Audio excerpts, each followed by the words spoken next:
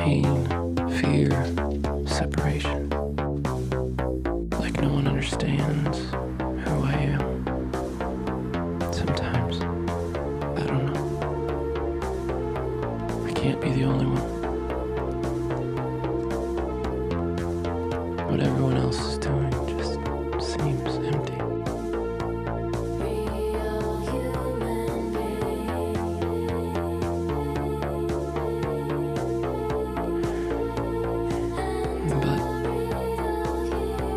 But I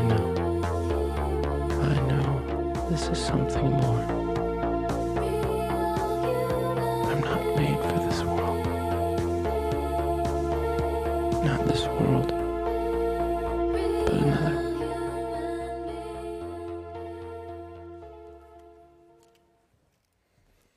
Well, good morning, everybody. If you have your Bible, I would love for you to take it out and open it to 1 Peter chapter 3. If you are super cool and wear skinny jeans and Tom's shoes and you have an iPad, you can also take that out and turn that on, as long as you promise not to Twitter or read magazines and play Angry Birds while I'm up here talking. That will be fine. When your finger is doing this, I know what you're doing, okay? I can see that from up here. So if you'll promise not to do that, you can use that. 1 Peter chapter 3, I want to read to you the first 7 verses of this chapter as our text for this morning. And so you listen here as I read to you. Reading from the English Standard Version, the ESV. 1 Peter chapter 3, verse 1.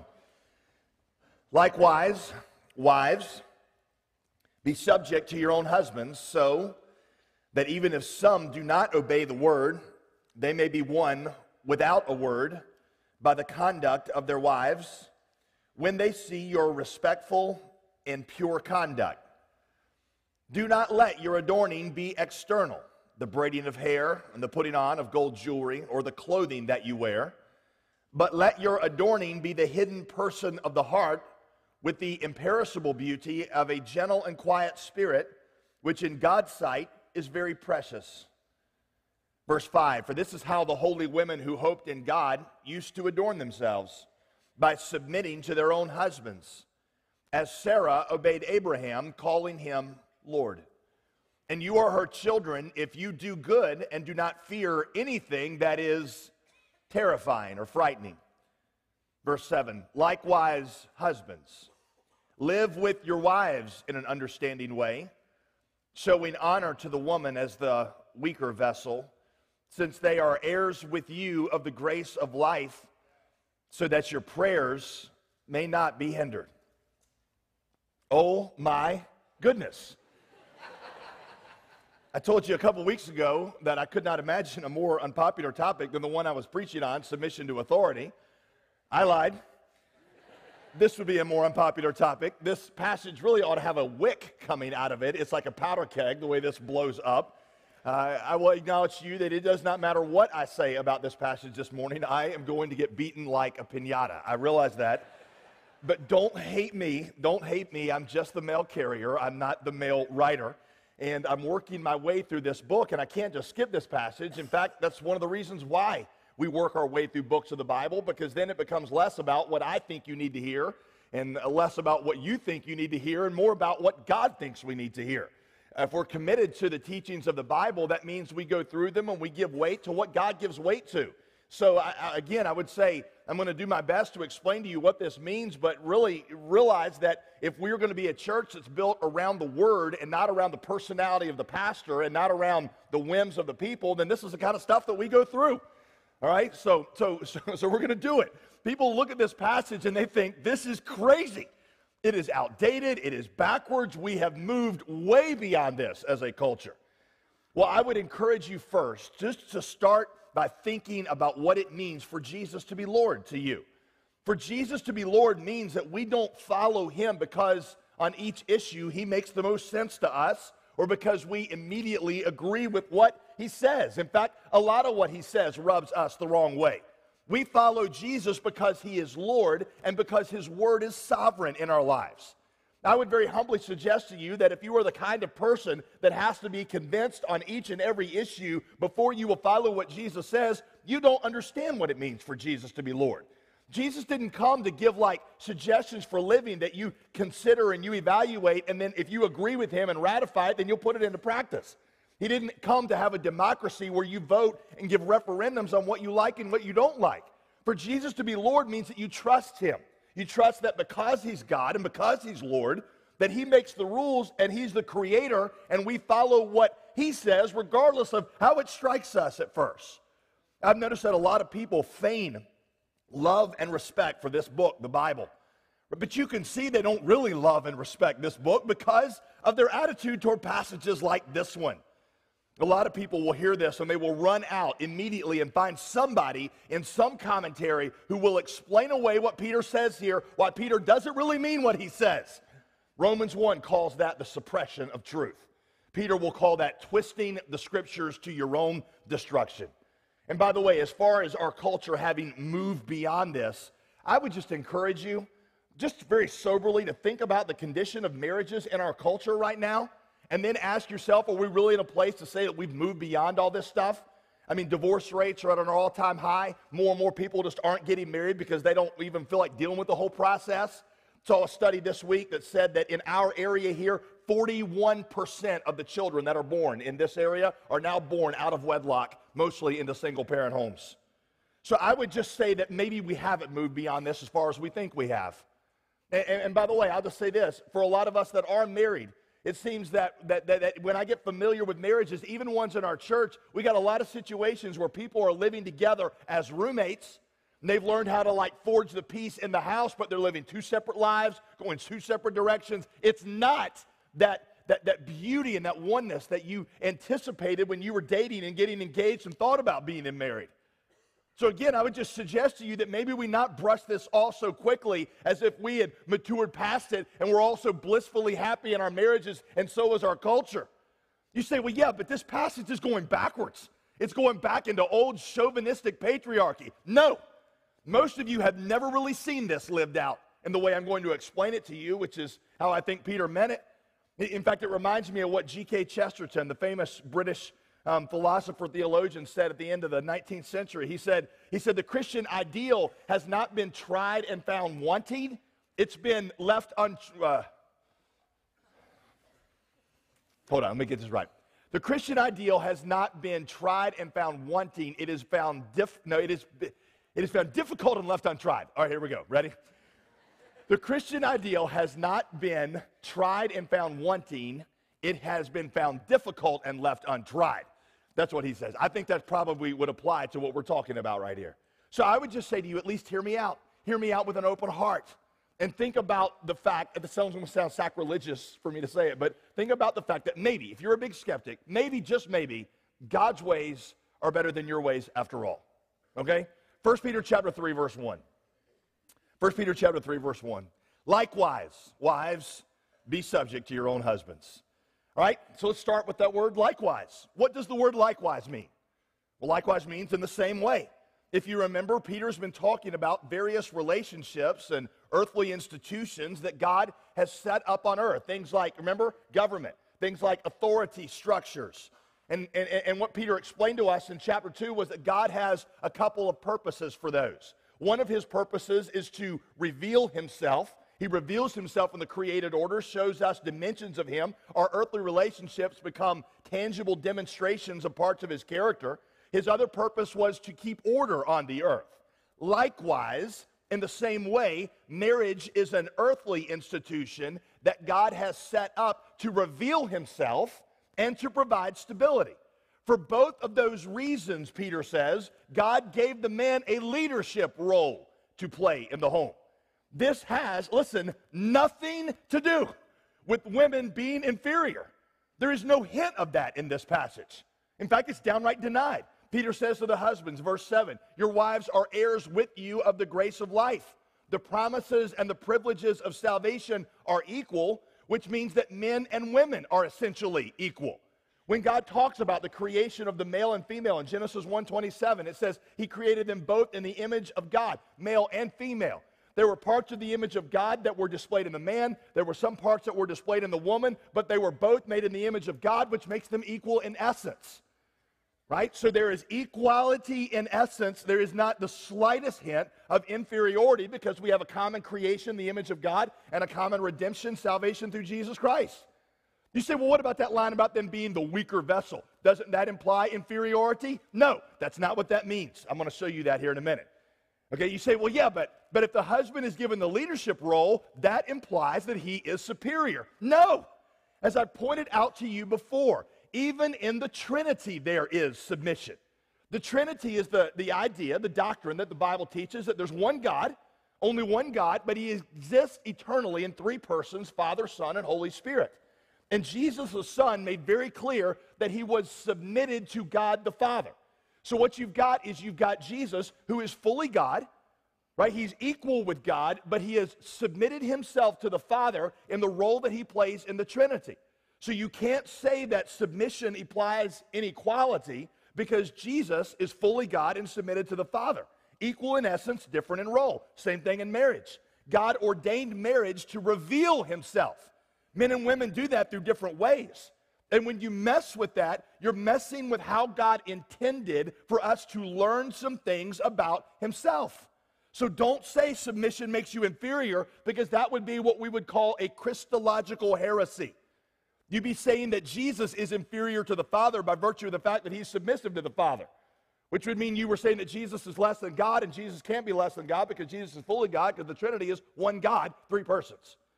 So it's more than just like, a difference of opinion. We're talking about the very nature of God here. God is fully God in all the persons. It's not three different gods. It's one God. Equal in essence, difference in roles. There's something about this that reveals God to us. There's also a practical dimension to this. I mentioned it's how God keeps order. It's like when two cars are merging into one lane. You got to know who has the right of way, or you're going to have an accident. There is a pattern that God set so that men and women could live together in peace and harmony. That doesn't mean, by the way, that women are not to lead in the workplace or the government or society. That's not what this passage is talking about. It doesn't say women be subject to men. His only arena that he's talking about here is the home. So I talk with girls and they're like, well, I don't really trust men. I don't either. You only need to trust one, your husband. That's it. You're like, you don't understand, you don't trust men? Good. You understand the doctrine of total depravity. I get that. I don't trust men either. It's only one that he's talking about, and that is your husband. You say, well, the guy that I'm married to doesn't deserve my submission. That's not the point. Jesus does. It's not about what your husband deserves. It's about what Jesus commands. Your husband might not deserve your submission, but Jesus does. And a few weeks ago, if you remember, I explained to you how Peter talked about our lives being like spiritual sacrifices that we offer to Jesus.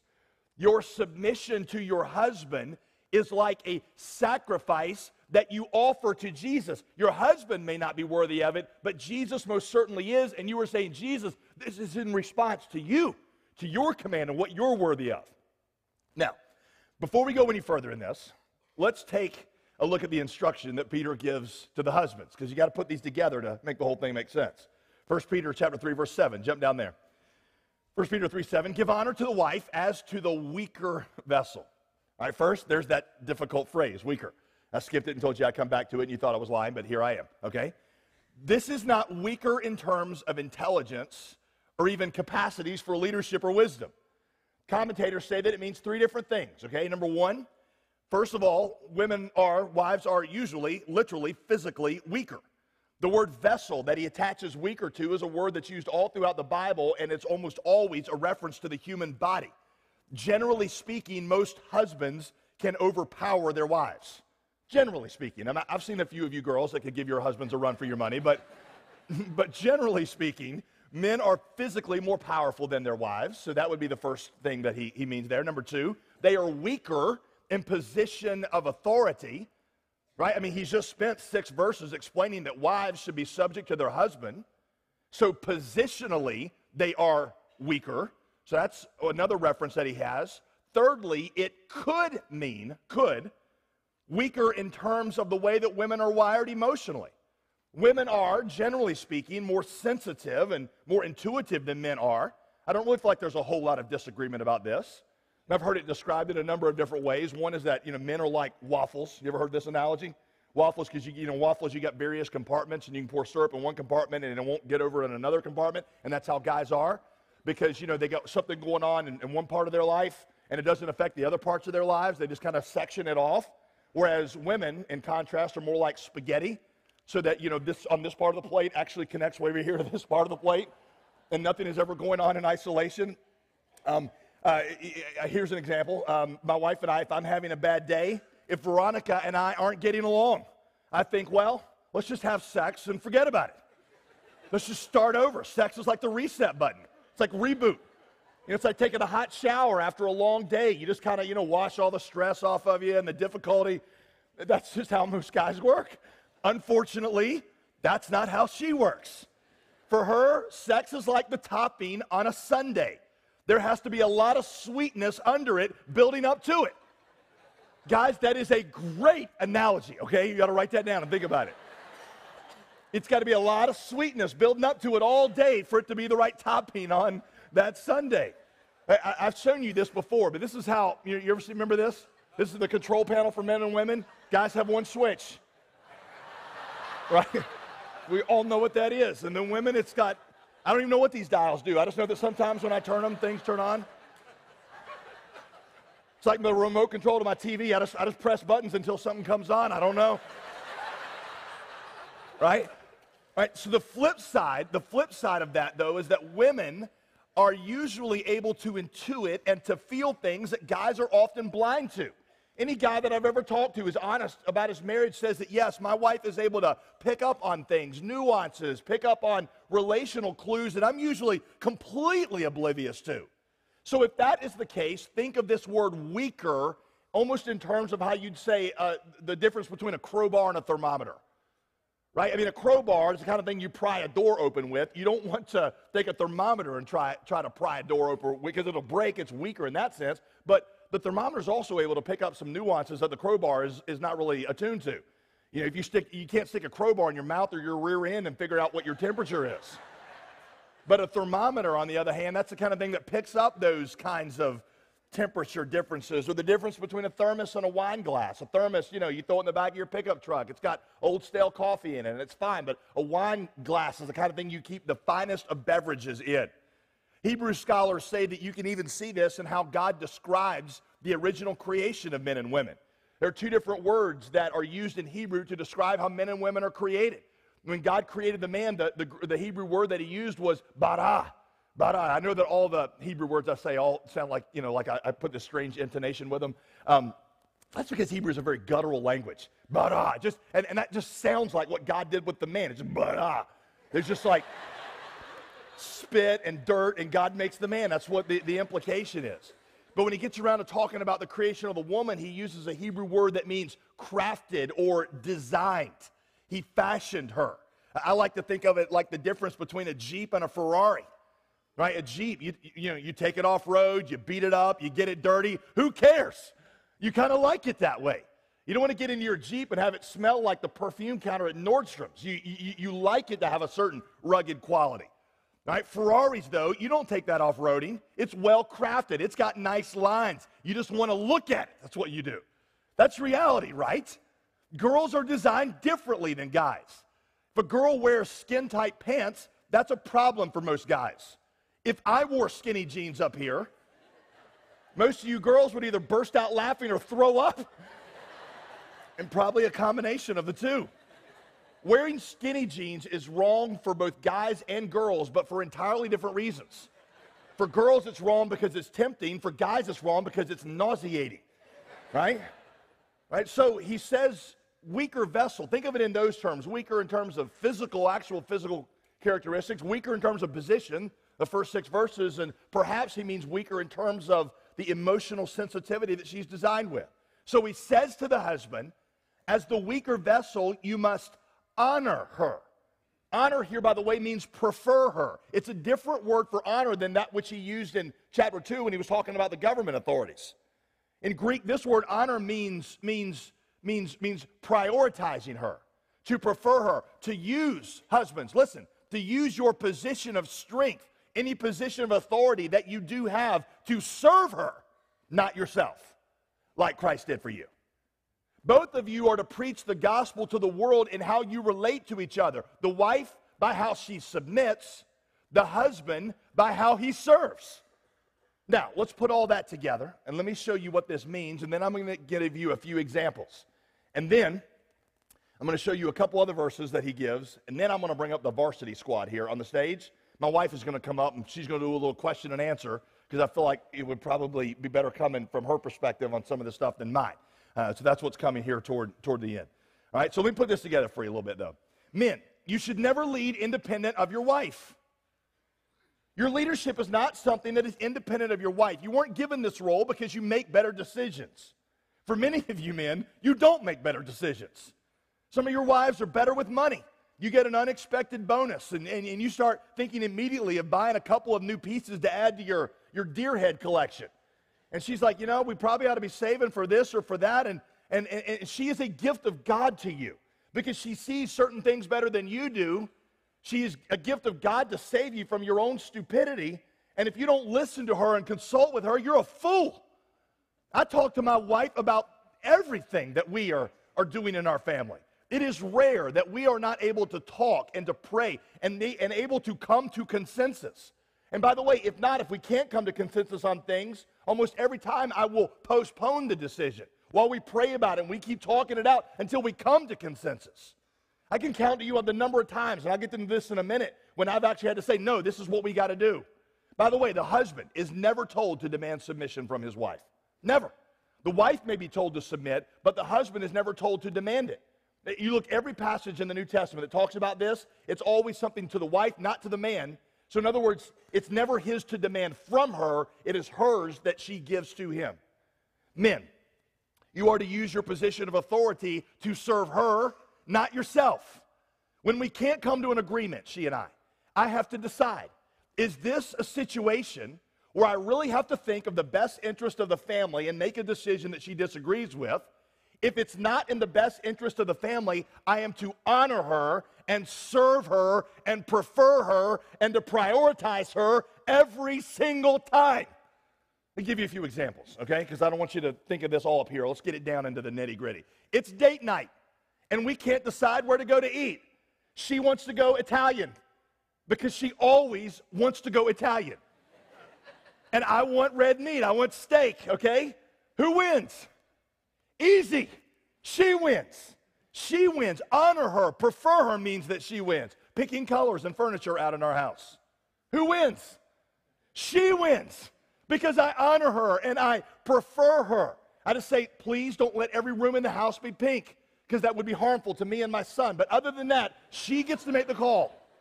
Okay? You got an extra $300 in your budget one month, and she wants a new dress, and you want golf clubs, and you can't get both. What do, men? Easy. Easy. That's an easy one. You honor her. You prefer her. You serve her. That's right. I want to go out with the guys. She needs me to stay home and do something with the kids, and she's not being unreasonable. Easy, guys. Easy. She wins. By the way, who's got the harder role here? Who's got the harder role?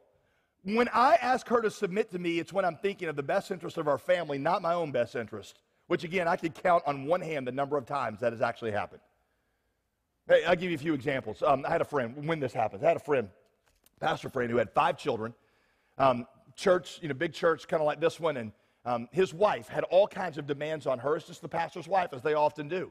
And she really, as her kids were getting old enough to go to school, she started to feel like, I need to homeschool my kids because, we can't really afford private school, and I've just got to do this, and all that, and he could just see that it was headed for a train wreck because she was not in a position to homeschool and it was going to destroy her. So he goes and says, I just don't think this is healthy for you or for our family. So this guy goes out, he interviews all the schools, both private and public. He comes to her and says, I know you want to homeschool, I know you're driven by guilt in this, but this is what I think we need to do. And we're going to figure out how in our budget or through scholarships that we can get these kids into a school that we're going to feel good about. That is a time where he exercised spiritual leadership, but it wasn't to serve himself, it was to serve her.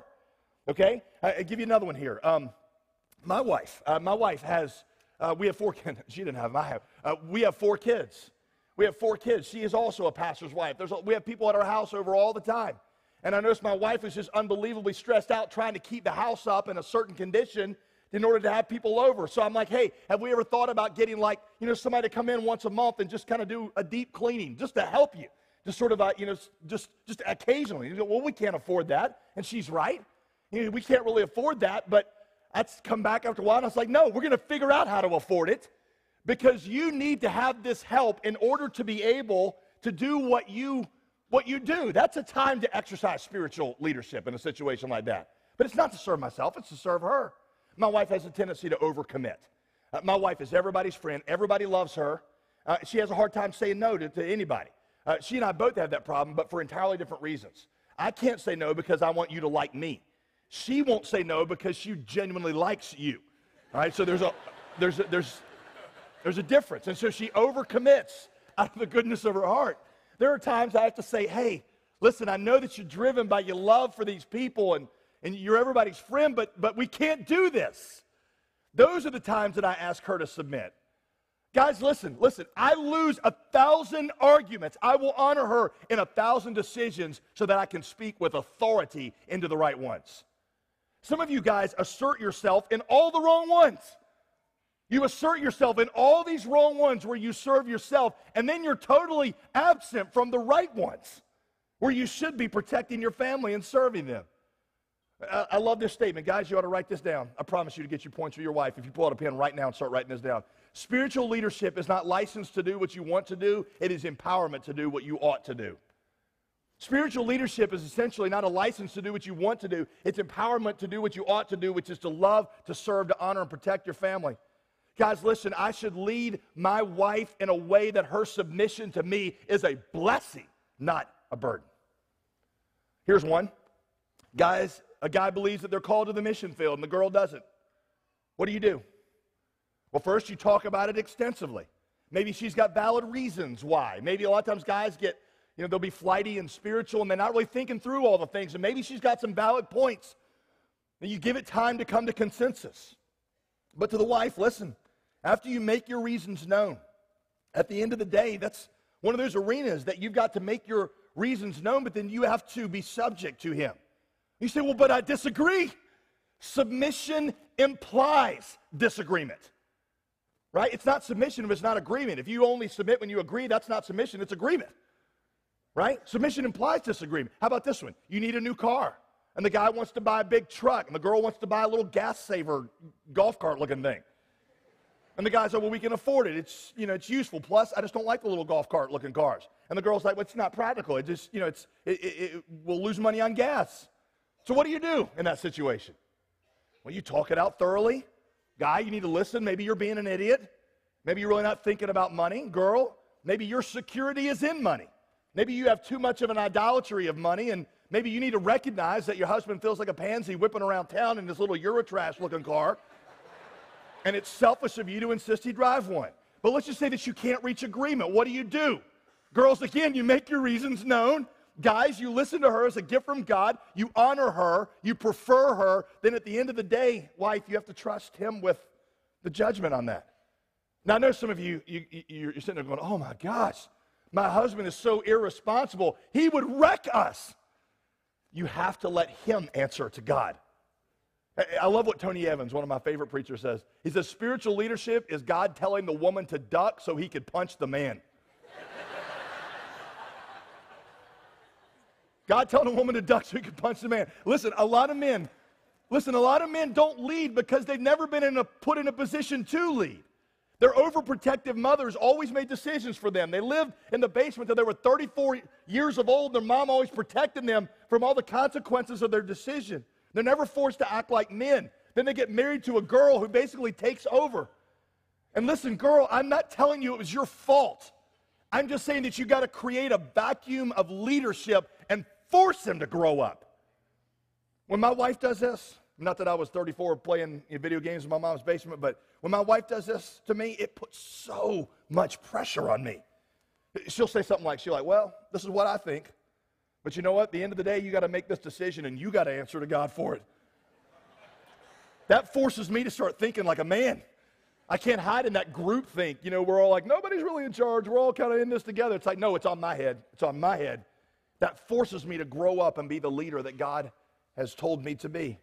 Well, one of our pastors says it this way: submission is not about what women can or can't do. It's about what men are called to do and don't.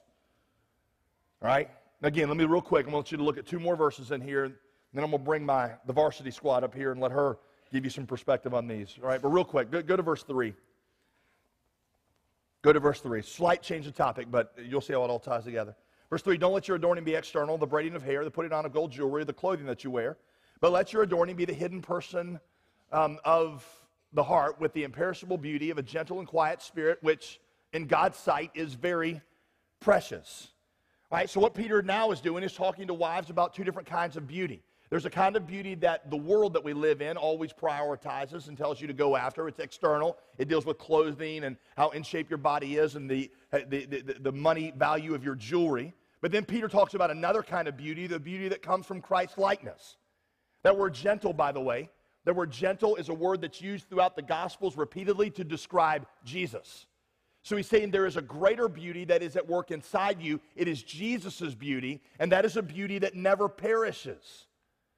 He said you ought to prioritize that kind of beauty because in God's sight it's very precious, and you see the implication, in your husband's eyes it will become more precious as well. My wife is still, I believe, very physically beautiful, but she's had 4 children. And sometimes I look at her, and here is a girl who has given her life sacrificially and her body to serve our family and me. There is a Christ-like beauty that exudes out of her even as she ages. She is more beautiful now than the day that I married her, and that's not sentimental like garbage that you throw out when you know you don't really mean it.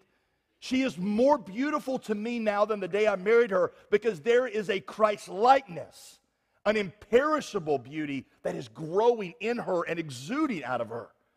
Some of the most beautiful women I know are older because they have this inner beauty that exudes from them. On the other hand, there are some of you that have been so dependent on external beauty.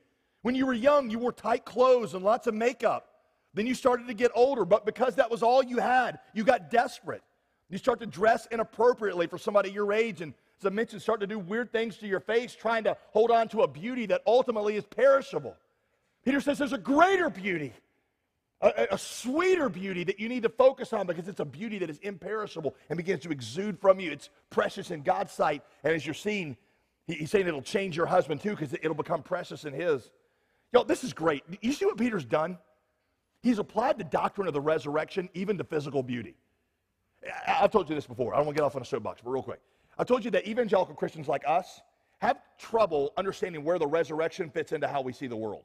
So we know we honor the resurrection one time at Easter. That's when you get your resurrection sermon, and basically it just exists to prove that Christianity is right. But otherwise, when we're talking about the gospel, we always talk about the cross. Well, Jesus died for you. When you're explaining the gospel, you're like, Jesus died for your sins in your place. And he resurrected. Don't really know what that means, but, I'm glad he did it. What Peter has done, when Luke summarized the message of the apostles in one word in the book of Acts, he used the word resurrection. Here you're seeing an example of what that looks like. Literally the entire book of 1 Peter. Every single truth he teaches goes back to the resurrection. He is saying even your physical beauty, you ought to see it through the lens of the resurrection. Because you are seeing that while the outward body can fade, there is an inner beauty that you ought to hold on to because that exudes out of you and it goes on forever and it is sweeter and more beautiful and it is imperishable. So he says, focus on that resurrection beauty that's at work within you. Okay? All right. That's the end of verse 4. Now, again, I told you that I thought the varsity squad would help in giving you some perspective. So I'm going to ask my wife if she will come up here and join me, and I'm going to ask her a few questions. Would you mind welcoming at all of our campuses? Welcome my wife to the stage.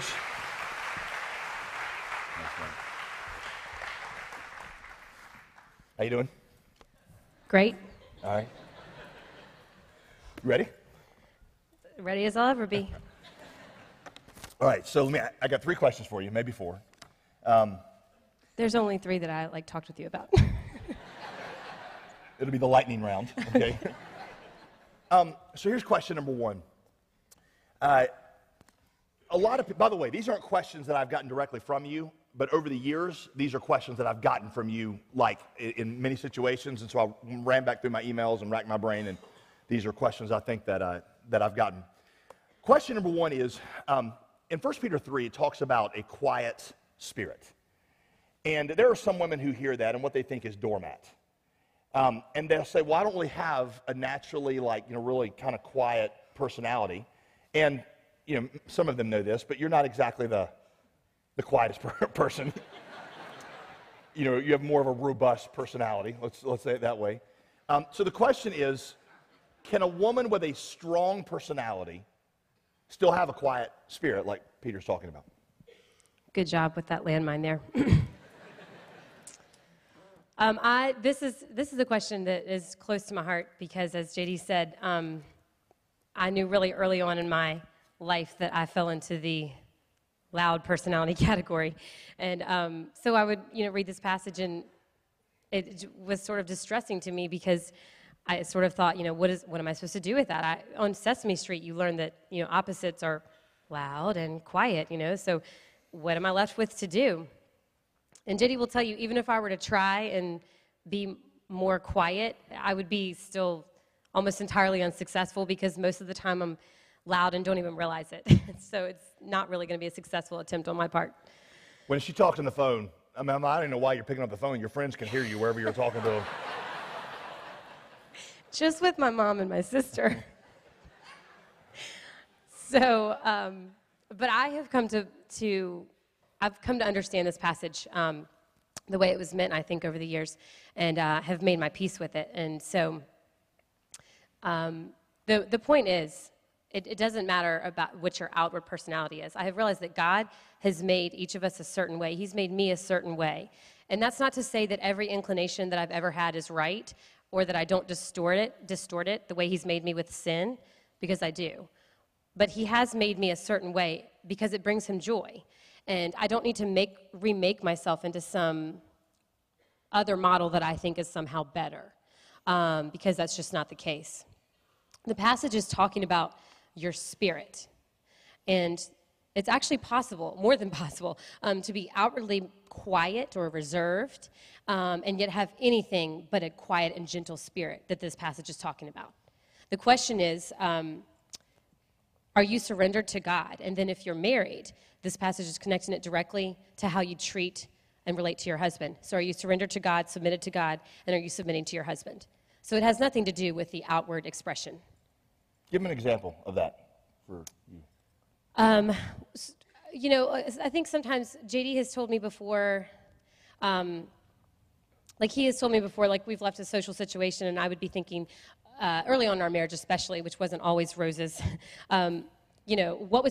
what bothered him, trying to figure out what had bothered him that night or something, if we were out or something. And then when he would tell me what had bothered him, I would vehemently deny that it bothered him at all, or that he felt disrespected, and tell him how dumb it was that he felt that way, and how clearly it shouldn't have, affected him that way. And I mean, it's really disrespectful. And so, if he were to tell me, when I tell him I feel sad or lonely, that it's really dumb that I feel that way, and explain it how logically I shouldn't feel that way, I would be really offended.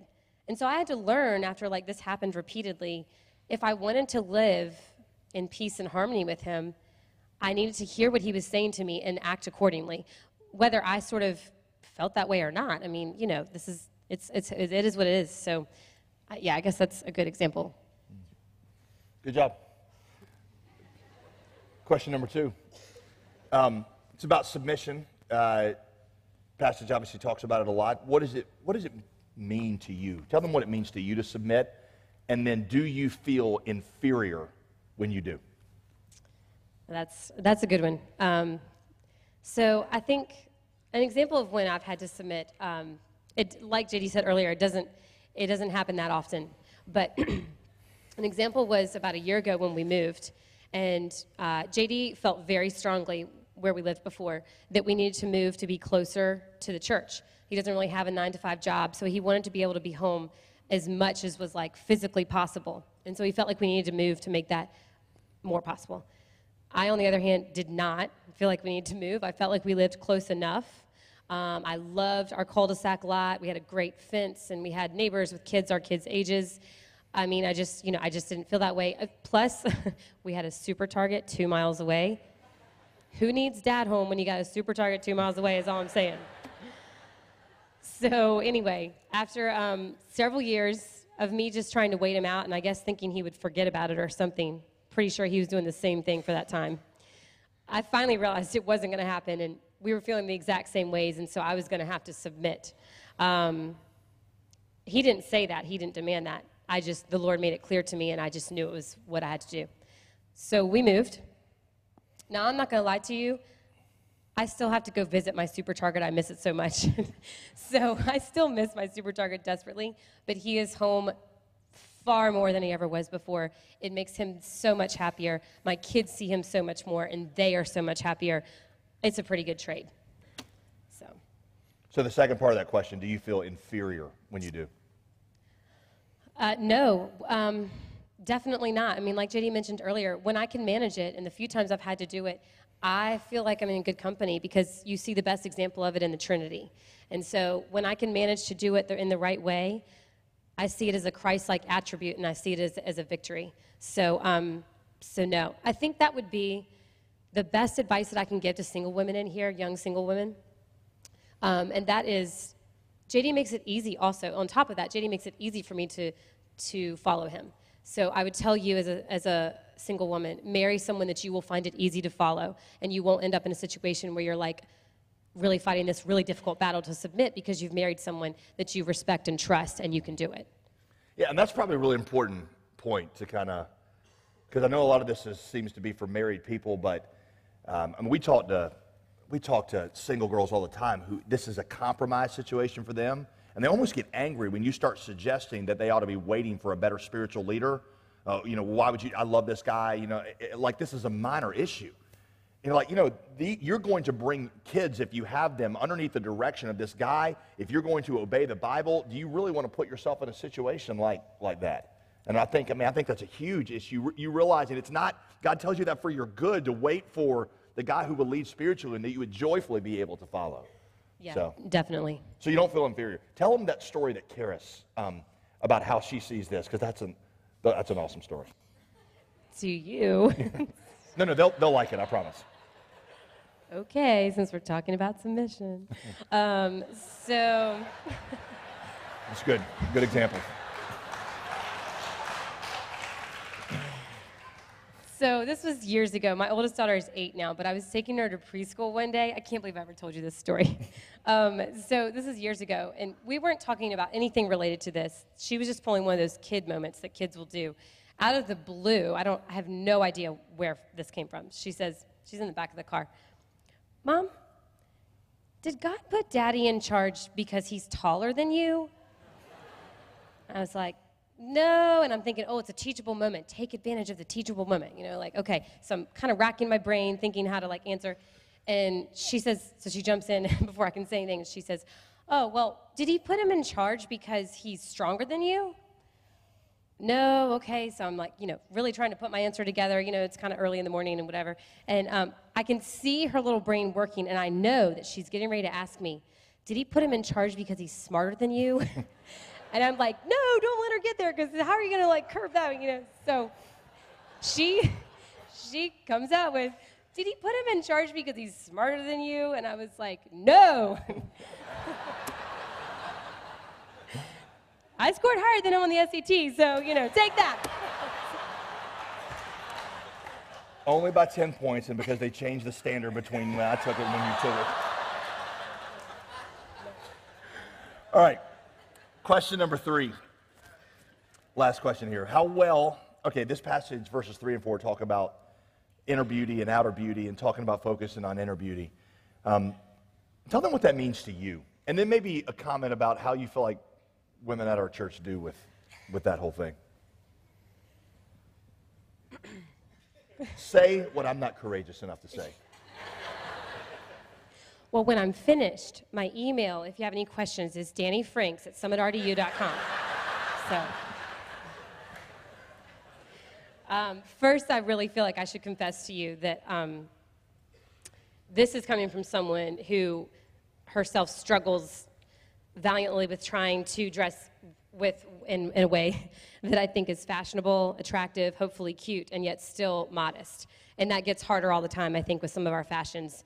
I'm definitely constantly fighting the battle of, I'd rather be found in style a lot of times, just in my heart. I'd rather be found in style or more fashionable and let the men around me, worry about themselves than be found wanting in the style department or the fashion department and honor God and honor the men around me. And that's just something I struggle with all the time. So I want you to know that I understand the battle, and I understand the struggle.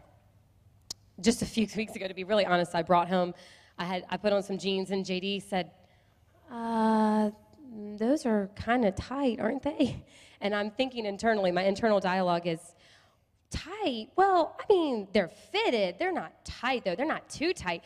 Plus, I mean, I really like these. Please, please, I want to keep them. But I could tell by the look on his face that it pained him to say anything anyway, and they had to go back. So that's just so you know where I'm coming from. I kind of want to tell you, though, that I work at the First Impressions first-time guest tent, so now I'm sort of charged with like watching the people coming in, trying to find people that I can see need help and are lost or new or whatever. And so I think my answer would be some of us are doing a lot better than others. Can I be Sister V here? I know JD is Uncle JD, but I'm like much younger than him, so I'm going to be your Sister V here maybe for a minute. Not so young that it's sketchy, by the way. Just we were within the range of okay. I just look a lot younger, so I'll be Sister V. Girls, single girls, the men that you are attracting with the sort of new trend of like the tights worn as pants, that thing, and this, you know, vacuum-packed jeans and things that are very in style right now, those are not the men that you are going to want to be married to. They just aren't. Take it from me. Think about you. Think future here. It's hard to do when you're young, I know, because I was there. But when you've been married for 11 years and you've had his 4 children, do you want to be worried about him and know that you don't look the same as you did when you attracted him with those things? No. You definitely want to be married to someone who is not drawn to the person showing the most in the room. You probably want to be married to the one who, you know, is dressed terribly and likes you when you're dressed terribly. But just think future. And once you've had 4 kids and when you lay down on the bed, your stomach lies down politely next to you, you want to know that he was not attracted to you just for your cleavage or your tush. You want to know he was attracted. Did you just say the word tush? I have a 3-year-old. Give me a break here. You know that what he was attracted to you in the first place for was not that, and it's not what's keeping him then either. So.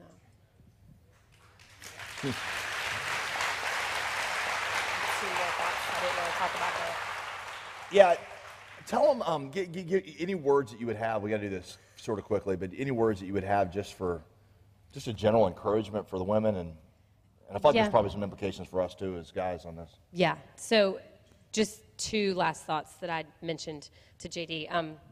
Thank you. Ladies, I think I've dressed modestly in the past more, well, not think, I know I dressed modestly in the past when I managed it more out of just a result of severe training by my mom and dad that I'm thankful for, but it was more out of just a result of that, a sense of duty than anything else. But as I've been in the ministry with JD over the years, there's been something else that has become a big motivator for me now, and that's something I would love to share with you because it's really helped me, and that is dealing with women who have been devastated by their husband's addiction to pornography, and them explaining to me and sharing with me how difficult it was to be out and seeing the women that were screaming, just screaming for men to look at them and lust after their bodies, and how when they came to church, it wasn't really a haven at all. There were just as many women in the church with bare backs, bare cleavage, see-through tights worn as pants, you know, as in the church as there were outside of the church, and how that was just really, really hard for them and their husbands. And when it was my friend, it changed it, and I wanted to help them as much as I could with whatever I could manage to do for them and wear and not wear. You know, if I were in their position, I would want them to do the same for me. And I didn't want to be the person that was like causing strife in their marriage, you know? And so I think that's something that's really helped me, and I hope maybe you can think that way too, because it's real. I mean, there are men here today that are fighting that battle right here today. So if you think that way, I think it can help you. The other last thing I'll say is to the men, and that is this. We need your support in this. We really do. We need you to take inventory of the women that you gravitate towards in your life And if they dress modestly or immodestly. And if it's more the latter, if they dress immodestly, change your ways. We need you to help us just like you want us to help you in your battle to not, lust after women and by what we wear. You want us to help you with that. We need you to help us in fighting that battle of not vying for your attention by who you give the attention to. JD's a man. I love what he does, when we run into someone, either in the movies or even out or something, who's not wearing something that, wearing enough clothes or something. He notices, he's a man, but after the reflexive notice, he always goes, with the same way every time. I love it. He goes, oh, whoa, she's, not wearing enough clothes. And he, and, with a total disdainful look on his face. So he has trained himself to do that, and it always makes me feel like he values a woman in that moment who is wearing enough clothes, who is wearing modest things. And it encourages me to do that. He's even, helped me when I'm choosing a bathing suit, choose one that is more modest and rather than one that is less modest. And so that's what I call support. Tell the women in your life, if there's an appropriate moment to tell the woman in your life that you appreciate how she is dressing modestly, do it. I tell JD all the time that I need him to tell me that he still thinks I am sexy, even when I'm choosing to wear something less revealing rather than more revealing, because the world sure ain't telling me that. You probably should clarify that you mean husbands tell your wives that, or a sister. We're not talking about going up to random women at the church. There ain't no way I could lust for you wearing that, thanks. Yes. I mean, your wife or your sister. Like I said, that's all I've got. If you have any thoughts and questions, email DannyFranks@SummitRDU. Thank you, babe. Thanks. Would y'all let you know? I appreciate it.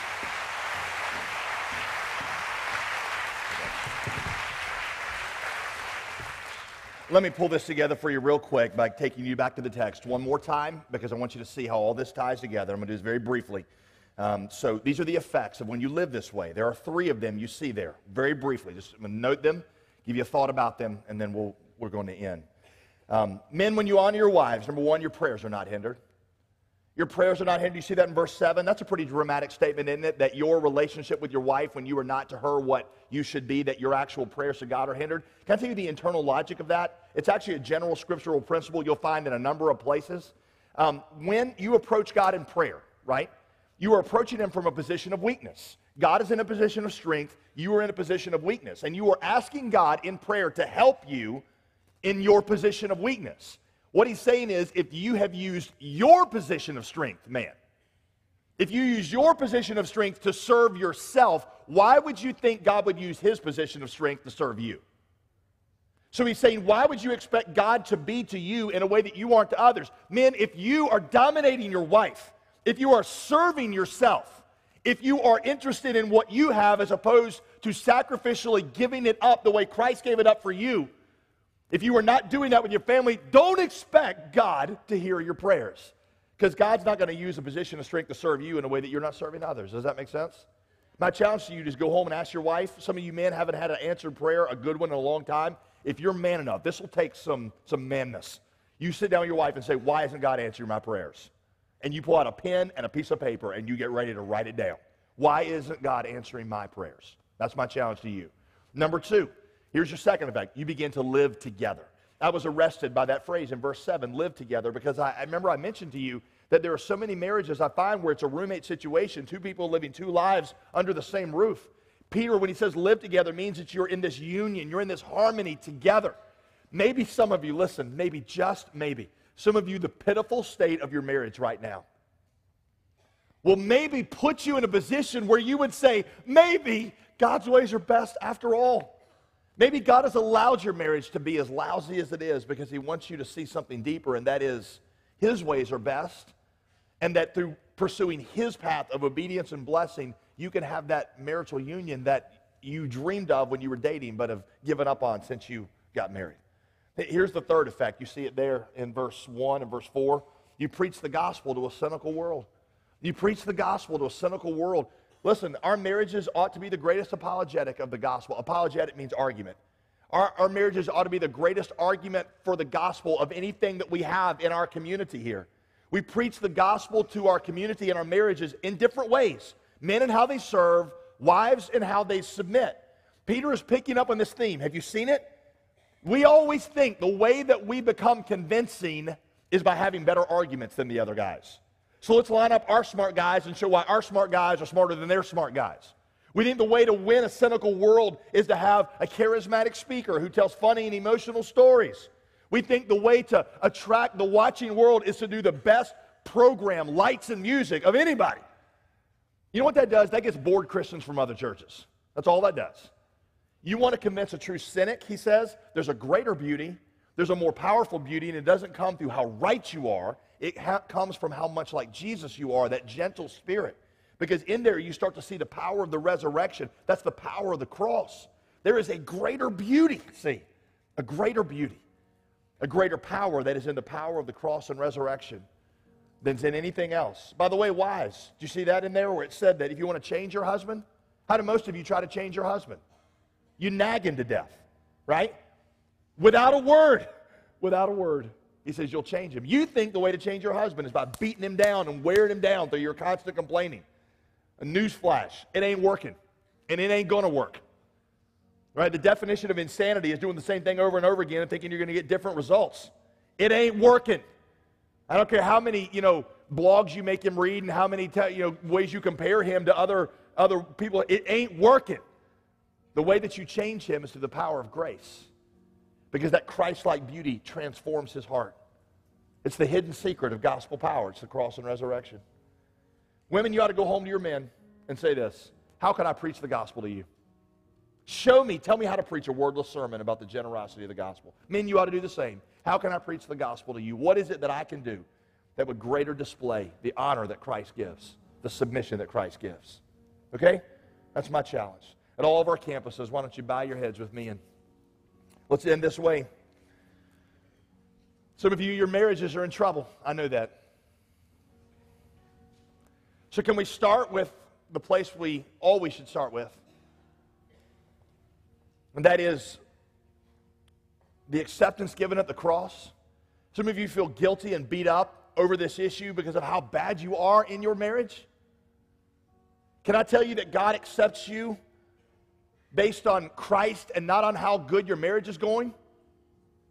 His acceptance is free. It is given as a gift. And that acceptance, that forgiveness is going to become the power, the foundation for all the other changes. So will you receive that if you never have? Christ's forgiveness, free, given because of what he purchased for you on the cross, irrespective of how your marriage is going.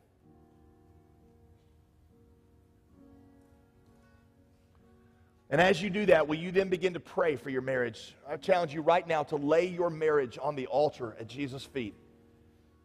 Just lay it there and say, Jesus, you're the healer. I need you to heal my marriage. Men, I want you to be doing this. Except, listen, rather than praying for your spouse to change, which is how we always pray, God, change this or this about her. Why don't you say, God, why don't you give me the Christ-like spirit to be able to honor her? Wife, God, would you give me the gentle Christ-like spirit that would allow me to submit to him?